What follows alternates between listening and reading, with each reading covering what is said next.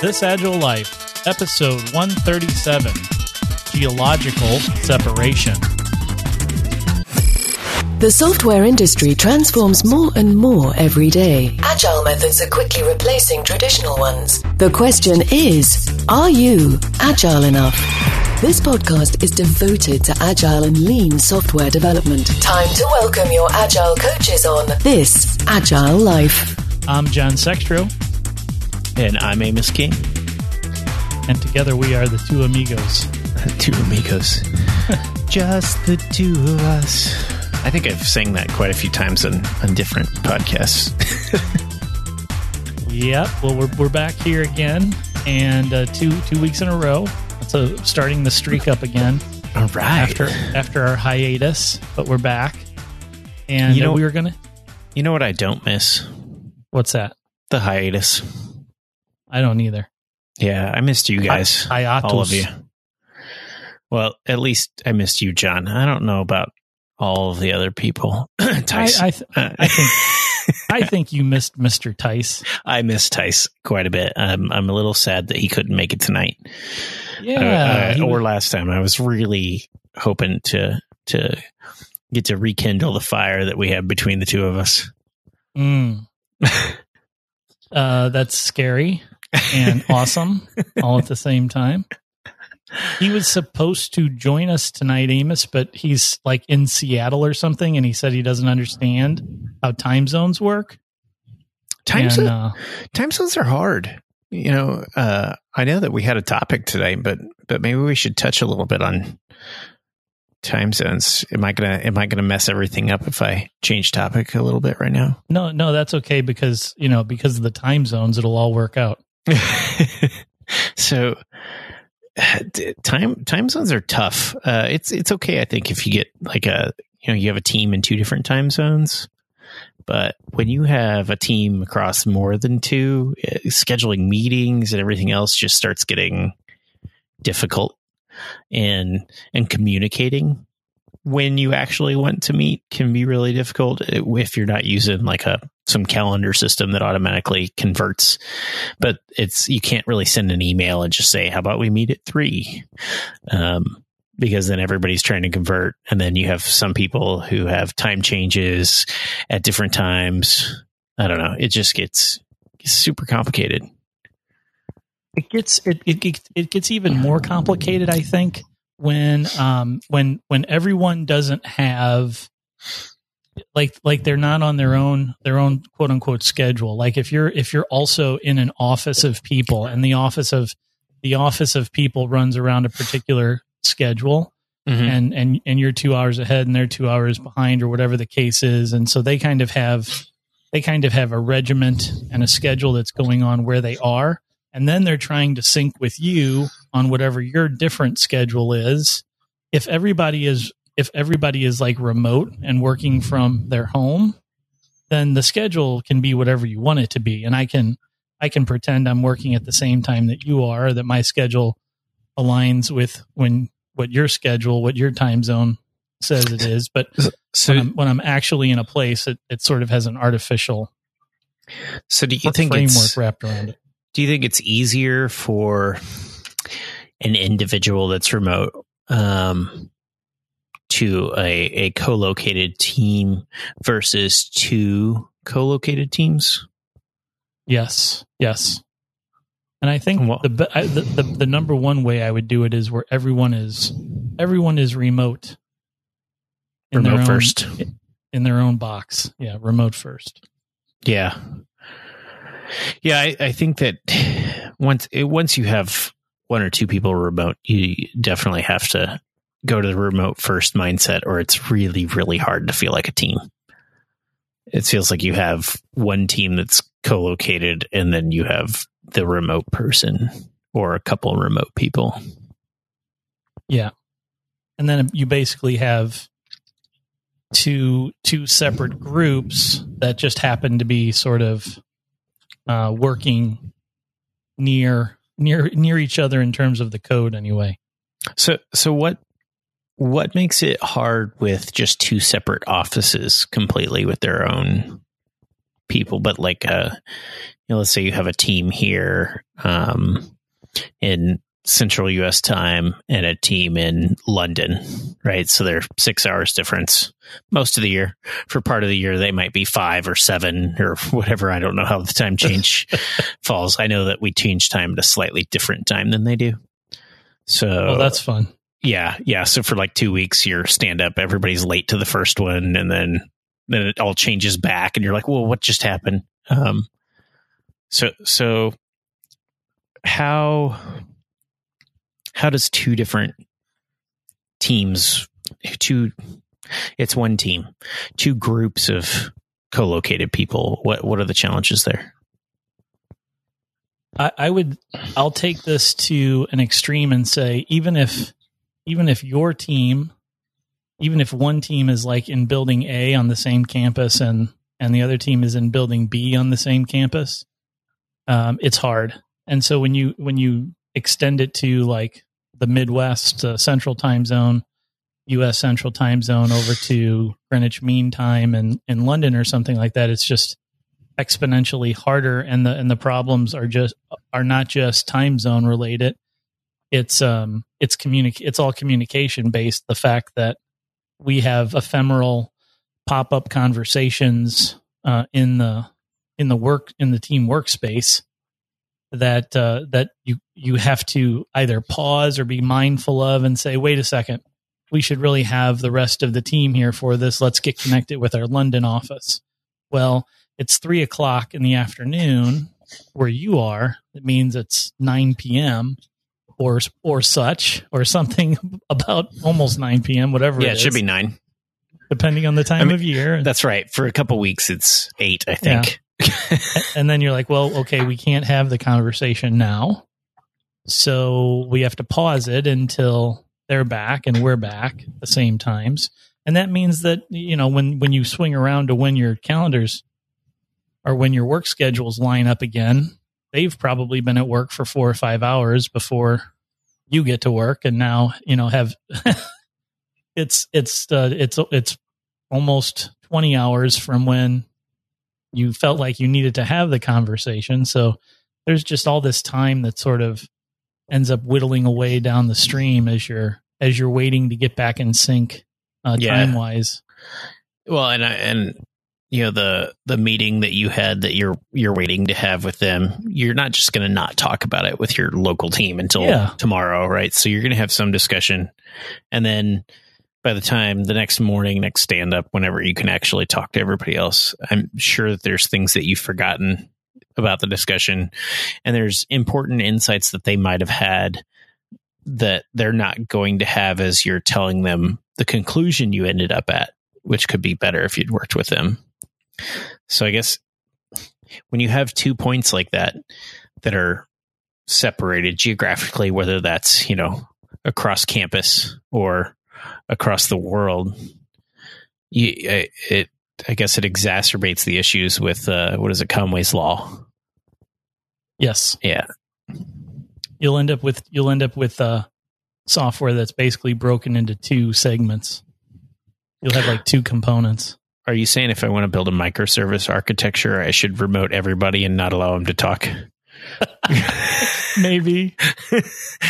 Maybe that's why so many microservice architectures aren't that successful. I don't know. But yeah, I mean, I've experienced this firsthand with a team where we were broken up in that way, and we were broken up across a couple of locations.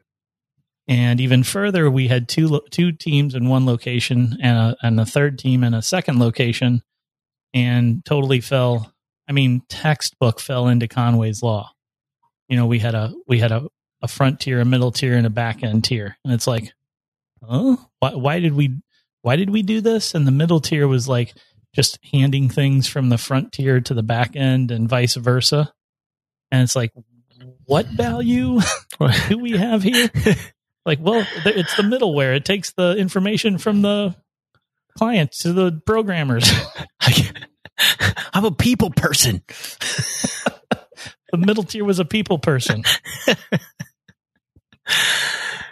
So, and there was very little value to it, but it gave that that team a purpose and things to do where they weren't attached to the other teams that they could possibly.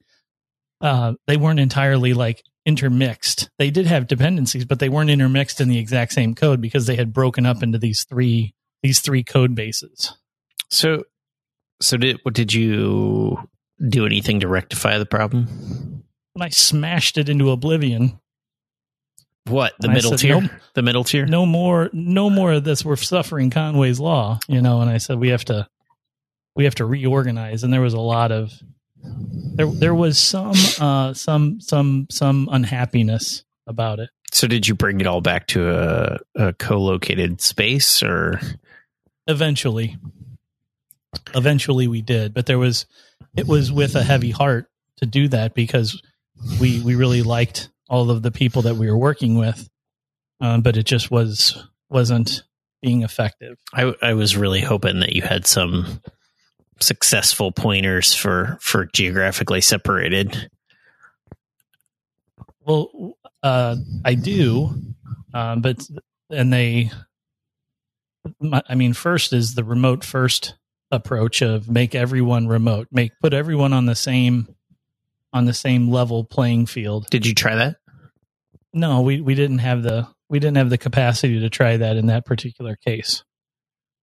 But that's immediately where my mind went to was, could we, as a way to keep and continue working as a team and keep all of the same people who've built up some good relations with each other, could we keep everybody together and just sort of go into a remote first approach? And it wasn't practical at the time, but one of the things we even considered was, well, what if we just sort of spread the people out around an office and pretend it like they were remote, so that we still had 5 people in the same office, and in this office, and you had 8 people in the same office in some other office, but rather than have them sitting together, you had them all spread out.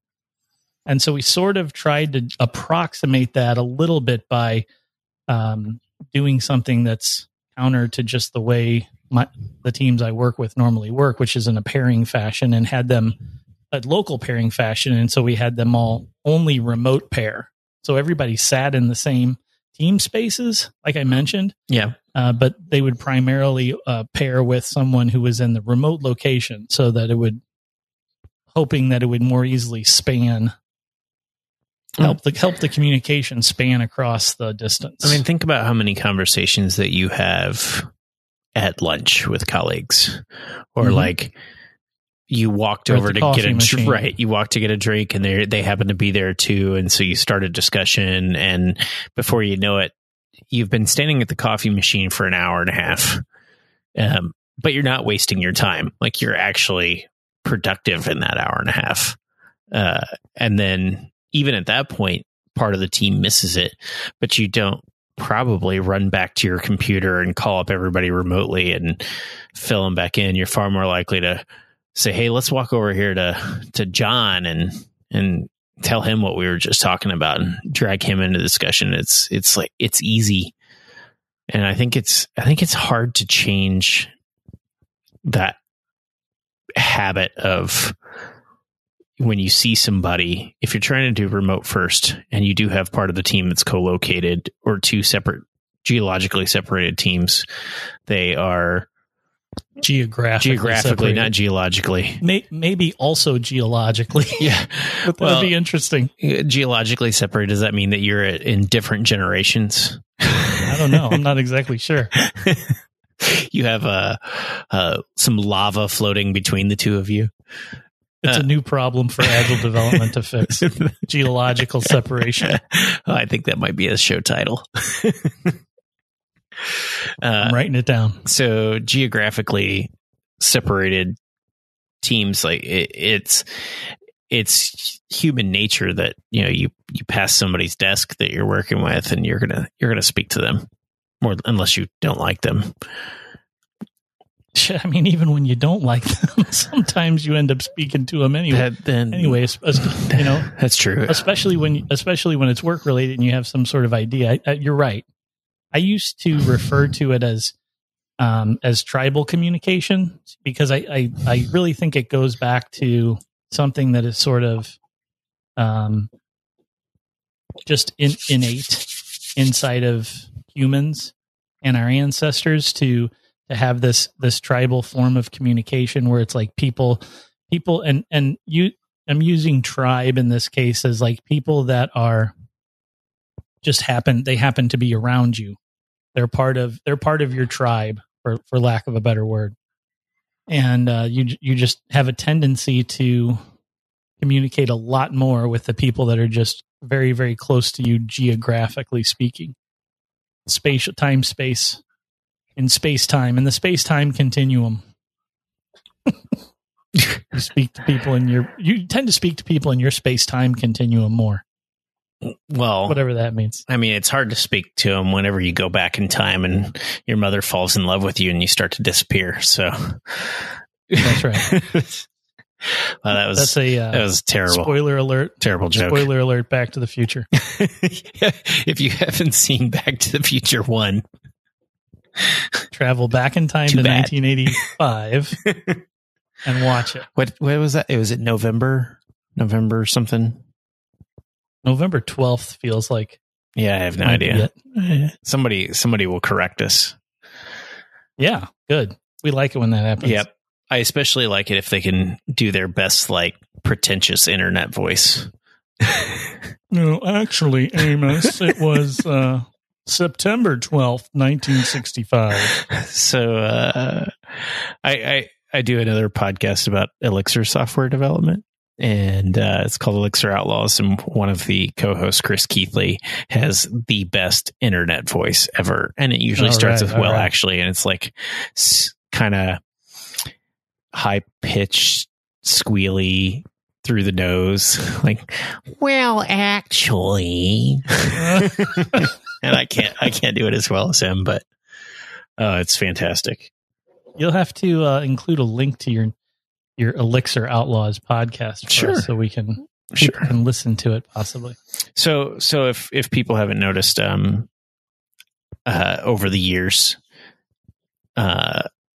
I am, I would say, primarily a developer. I don't know. I'm pretty much a mix between a developer and a project manager, agile coach, Scrum Master. Not a Scrum Master. You would rather say a project manager than a Scrum Master? Yeah, I think you said project manager. I think that there's more usefulness there. Oh my. Okay. Well, actually, yeah. I mean, a Scrum Master is an agile coach, right? Basically, only it's an agile coach that coaches Scrum, which I mostly disagree with. Yeah. So, okay. The job is what you make it. But yes, that is true. I'm not saying that there aren't Scrum Masters who are amazing and make great teams. I think, John, aren't you a Scrum Master? Or you have been? I have been. Yeah. I'm not a hater like you are. I just maybe haven't seen in many years of developing and dealing with Scrum teams, it actually scrummed implemented well. But you haven't scrummed with me. That's true. John, I can't believe all these never worked together. Yeah, we've worked like across from each other. Yeah, we've worked within proximity to each other. At one point, I think I could have thrown a paper airplane and hit you in the head with it. And probably did. I would not doubt that. I know that there were times when you touched me inappropriately. Well, I was getting ready to say, I'm probably more likely to sneak up behind you and give you a big bear hug than than throw a paper airplane at you. And that is how I define inappropriately touching me, is sneaking up and bear hugging. Just need some warning. Well, yes, and so there are advantages to being remote, from what I understand. Right. It's much harder to be harassed in that particular manner. Yeah, but if we were on a remote team and I snuck up behind you and bear hugged you, it would scare you even more. I would call the police if we were on a remote team and you did that. And I would have cause. That's probably true. You'd have to call the police to bring an ambulance after you bloodied my nose. I'm pretty sure. Well, what do you think about remote? Because you sort of asked me questions about my experiences and what tips I might be able to share, but you've done, like 5 years worth of work now as an independent person, working, I'm assuming mostly on remote teams. Is that right? Actually, most of the work is I'm the remote guy, or most of them are not remote teams. I see. It's hard. How have you dealt with that? It's really hard. So it's a whole lot easier. What I've found is that if they already have some remote people, if it's a high functioning team that I'm moving into and they already have some remote people, it's great. Everything works out fine. If it's not a high functioning team and they have remote, but they're not really communicating that well anyway, it's really, really hard to break in. Just as hard as if you have a team that is all local only. Things that I found that work really well is actually bringing people in with me who are also remote. What do you mean by that? So if they need, 2 or 3, 4 people, if I can supply all those people and bring them in with me, people that I know already and have some sort of rapport with, it really helps to make that team feel less remote, because you have other people who are remote encouraging you to communicate. And so I find that actually helps me communicate with even the co-located portion of the team, because I'm in this constant mode of communicating with everybody else.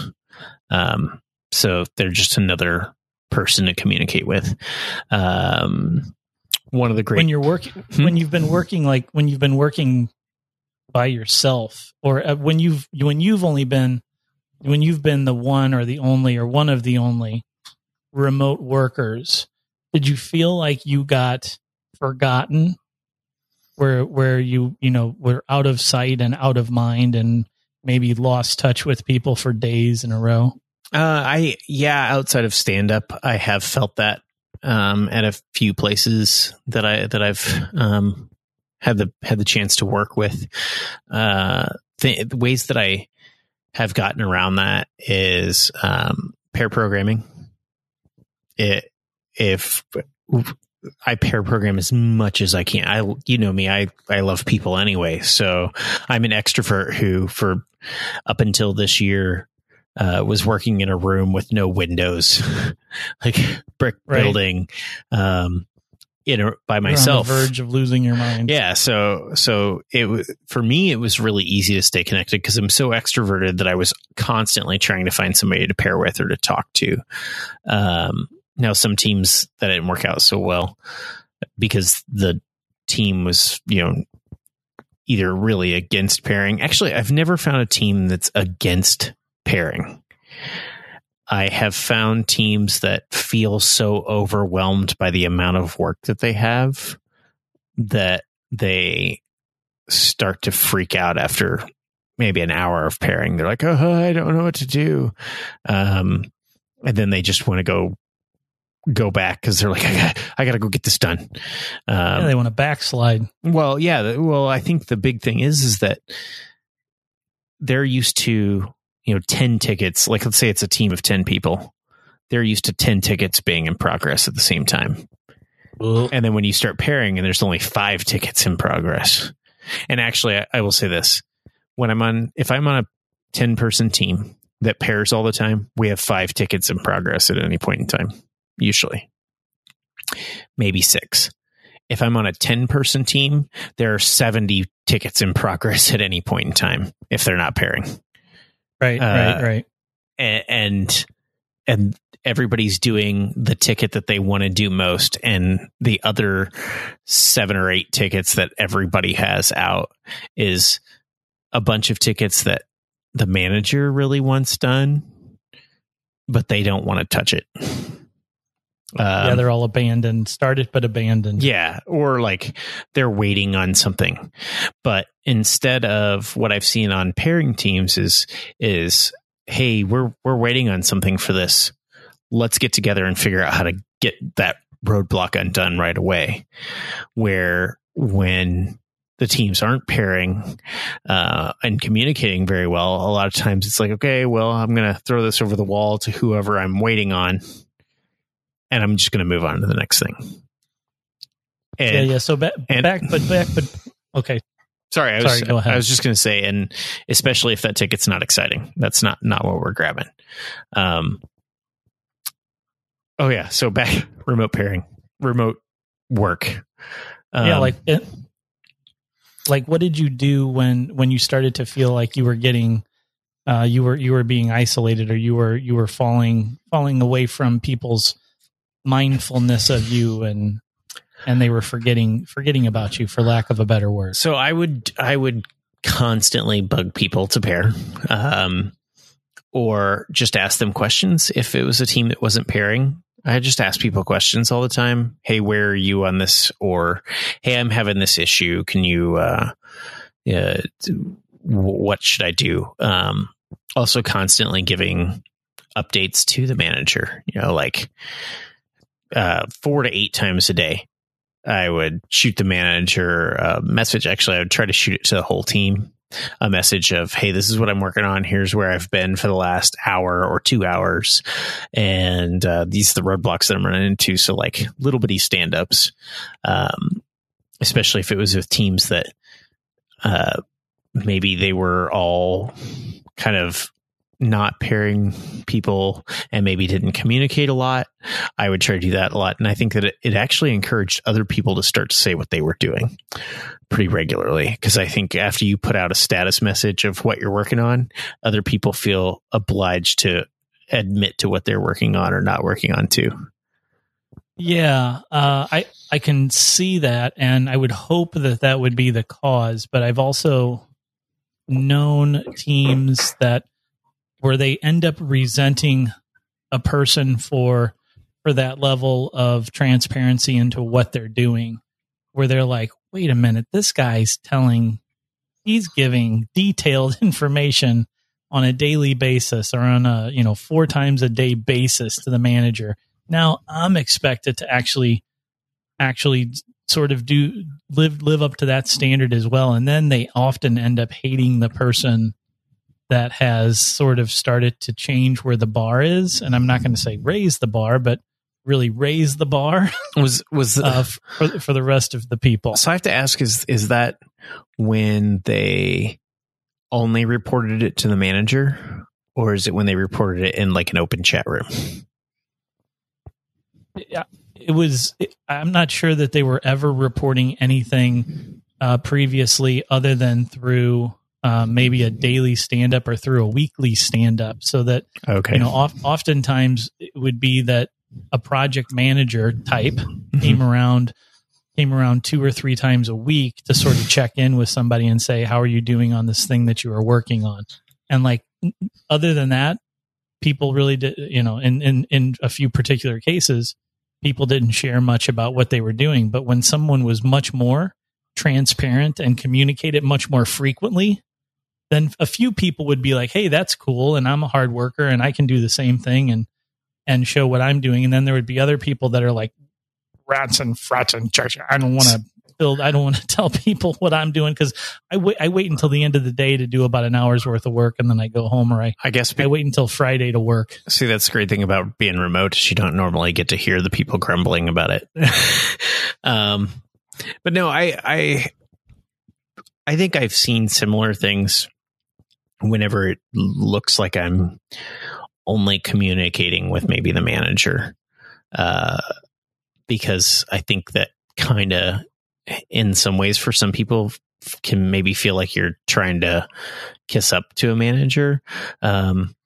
Yeah. But I have a tendency to try to treat the entire team as the manager. Because really, to me, we are all owners of the product.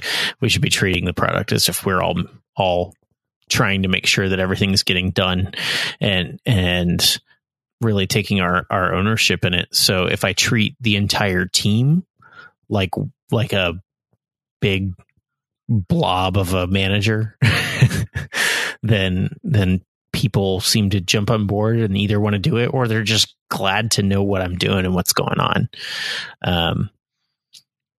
Which is that's good to hear. I would say that you've probably worked with a pretty consistent good class of people who wanted to do things differently than the way they're already doing them. I've had some experiences where it was a lot of people it was groups of people where they didn't want things to be different. And I didn't mean to say that they weren't hardworking or that they weren't good people or smart people that were trying to do a good job. Right. But that they were just set in their ways and they didn't want somebody to upset that apple cart. It's easy to get stagnant and set in your ways. I do it too. And I need somebody to come in and break that up for me. And it can be really, really frustrating when you have to go above and beyond, or whenever you realize that you're not meeting your own standards. That's a really sad place to be, but I'm always happy to have somebody. I would much rather them start setting that bar higher by doing it and leading by example than coming in and just telling me that I'm wrong. So one of the other things I wanted you to talk to a little bit was this. Sometimes I've experienced circumstances where the person that is acting or is in the position of the person that is in the position of being remote is more passive and is asking that the co-located people work harder to keep that remote person informed. And it happens to be in the way you've described things, Amos, is that you seem to take personal ownership of working harder almost to try and keep yourself informed rather than holding an expectation of others that they need to work harder on your behalf to keep you informed.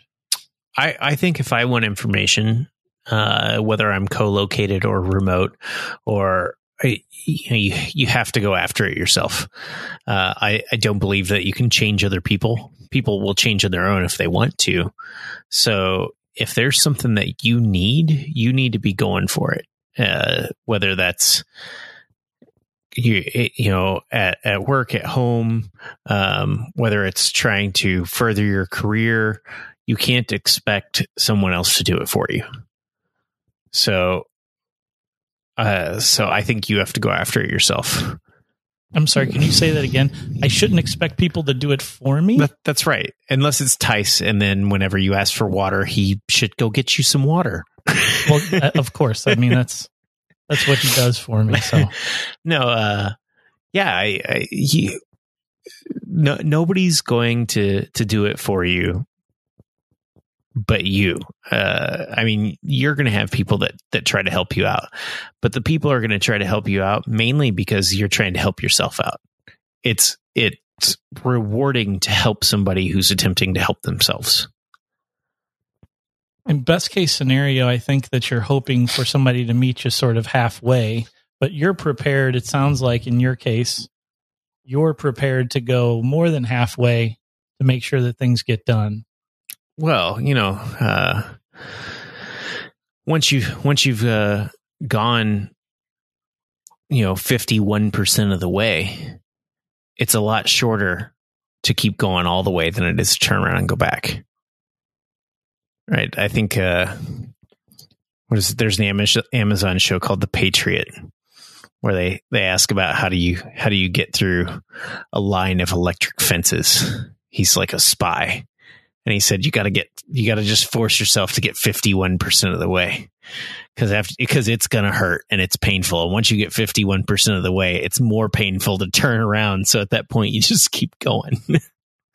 I don't know. That sounds like the sunk cost fallacy. I think Jason Tice would remind you of the sunk cost fallacy right now. Well, I think that there is that, but there you can recognize whether you're spending too much time on something. Even if you're never, I think, gonna make it 100% of the way in a lot of situations without the support of everybody else coming to meet you at some point. But the closer you get to them and the easier you make it for them to meet you, the more likely they are to put the effort in to meet you there. Yeah. Especially. And did you go ahead? Did you, what sort of things did you do with your teams as far as like building team norms or patterns of behavior or working agreements on how you would operate? Did you do something formally, or did you just sort of figure it out as you went along? I just figured it out as I went along. Try to get, I've said it 100 times probably or more, is that I try to get teams to do retrospectives and have discussions every week about how things are going to get better. Even if I can't get them to do that, I will bring up at morning stand-ups, hey, maybe we could try this thing out. Maybe we could try that thing out and just get better. And frequently another thing that I do with co-located teams is I ask them to set up a computer with a video screen.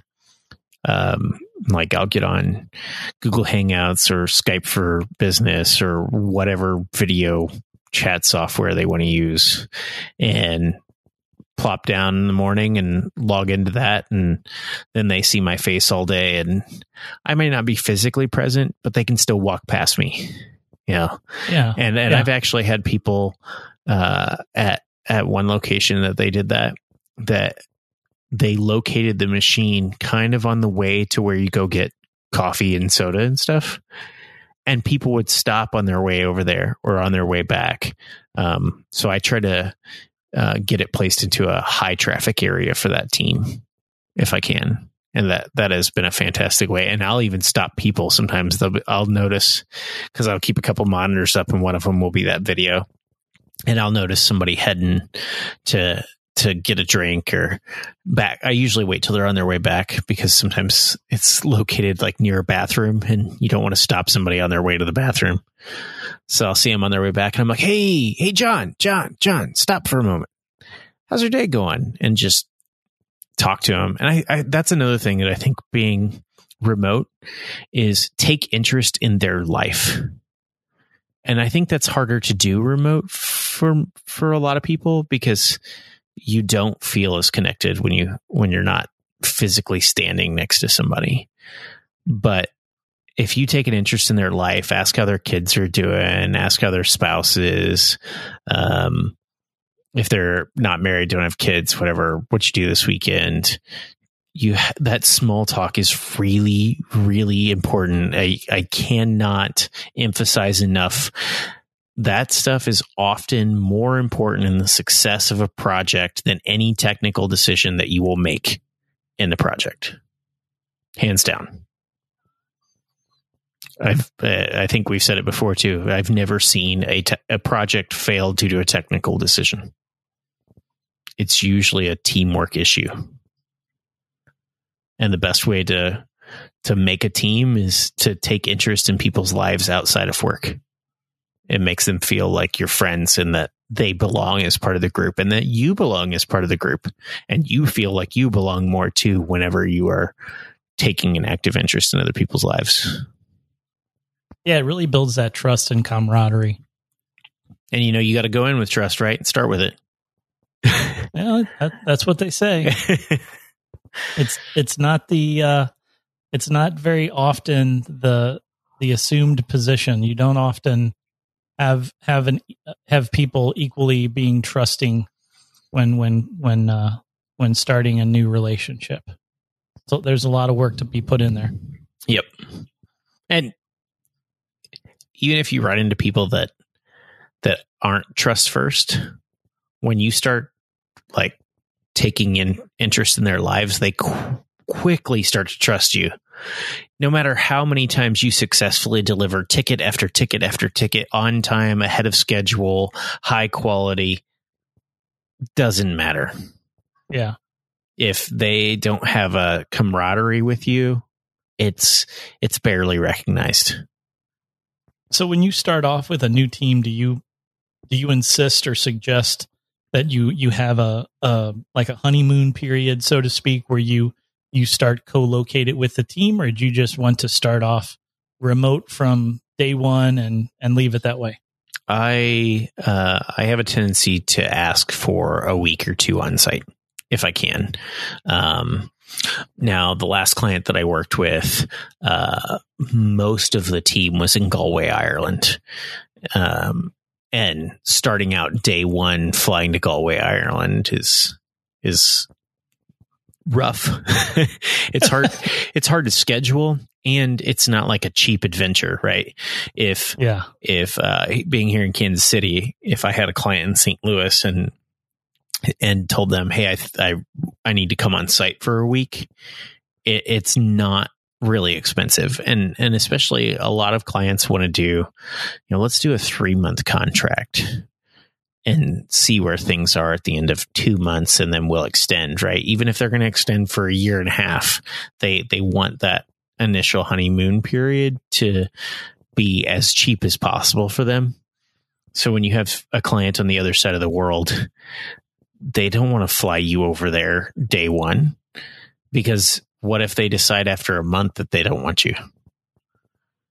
And it's not the same if you're an employee, because an employee, they feel like they're investing in a contractor. They feel like, oh, we just fire him tomorrow. It won't be a big deal. I understand there's a big expense there, especially with international travel like that. But I almost feel like it would be even more of an imperative to get you into the team space with the group in that case, because you really, hiring people and bringing new people into a team is emotionally draining. It's financially draining. Hiring people is a very expensive process. And if they thought that they found in you a good person to be added to the team, I think they would take the extra expense and the extra time to do that time to integrate with the team up front to help ensure a more successful integration of you into the team. Yeah, I think that is true, but sometimes it's a hard thing to convince the guy with the pocketbook. It's not always the team, right? Especially the bigger the company is, that maybe the person up at the top isn't recognizing that because you're not impacting their day to day. And maybe there's 5 levels of management between you and the person making the decision on whether you get to fly out there or not. Yeah, that makes sense. The smaller companies actually have a tendency to be way more on board with flying me out day one. Or companies within the same time zone. If I can get to you for less than $500, it's been a no-brainer for most people. If it's going to cost, $5,000 to get me there, hotel, and get me back, that's, people are like, whoa, wait a minute. unless the project manager has complete control over that budget. I can get you there for $500. I'll just FedEx your ass over there. This week's hottest picks. All right, we're going to do our picks, and I'm going to go first. I saw on Reddit that Kent Beck, he gave an interview on Hansel Minutes, and the name of the interview was Test and Commit or Revert. So he does a whole discussion on there on Hansel Minutes about that approach. Test, write the test, write some code. Do you commit the code or do you revert it and start over again? And it's something that I've used as a practice for a long time, probably I think I started doing that probably 18 or 19 years ago when I first learned TDD. And one of the things that we talked about was refactor through deletion. It wasn't really a thing, but it was a thing, because if you make a test pass, but you don't like the code and you don't see an easy way out of it, it doesn't hurt anything to nuke that code and start over. So anyway, check out that from Hansel Minutes. And then last episode, Amos recommended Getting Things Done from David Allen.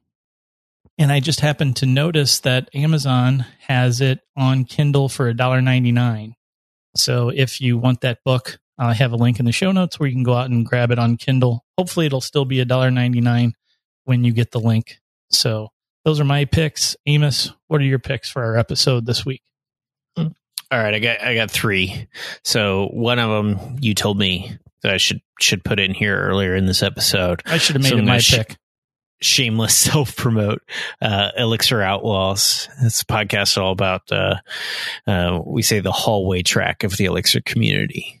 So it's like hallway track stuff, things that you would hear discussed in the hallway at a conference. And then I had to go back. There for a while when we used to record, I was picking a beer or a spirit or something, and I would have that during the podcast. So I'm bringing that back. And tonight I'm drinking Gully Town. It's a double barrel aged, very similar to an Irish whiskey from Restless Spirits here in Kansas City. It's really good. And then I have a book pick, and this is a book I love to hate. There are things in here that I think are absolutely fantastic for software development, and other things that I'm like, don't tell people that, because they're going to take it the wrong way and run in totally the wrong direction. But that being said, I still think that this book should be talked about. And the things in here should be discussed. So I'm picking A Philosophy of Software Design, or APOSD, as I like to call it, by John Ousterhout. It's a pretty quick and simple read. If anybody out there reads about it, let us know. I would like to get more feedback. We read it on my other podcast.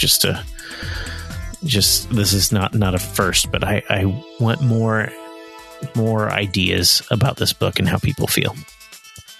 Okay, so you're recycling your pick is what you're saying, basically. I am recycling my pick. How dare you? I know. I'm a jerk. That's true. Okay. Thanks a lot, John. All right, and thanks for all you for listening to This Agile Life. This Agile Life is brought to you by a community of Agile developers and coaches aspiring to spread the word about this groundbreaking approach to software development. Join us at thisagilelife.com/community.